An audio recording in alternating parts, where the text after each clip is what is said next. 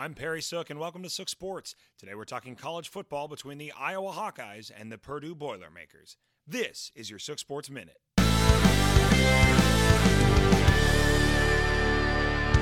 The Upset Man.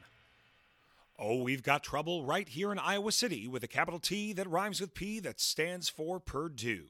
For the ninth time in their history, an unranked Boilermaker team took down a top 2 contender as two-loss Purdue defeated Iowa at home 24-7.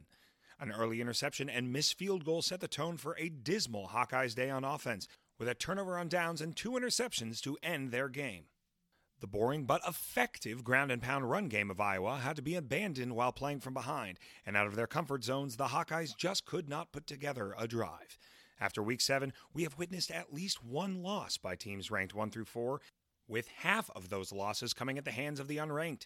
The COVID year of parity has surpassed expectations, and I don't see any signs it's slowing down soon. This is your Sook Sports Minute.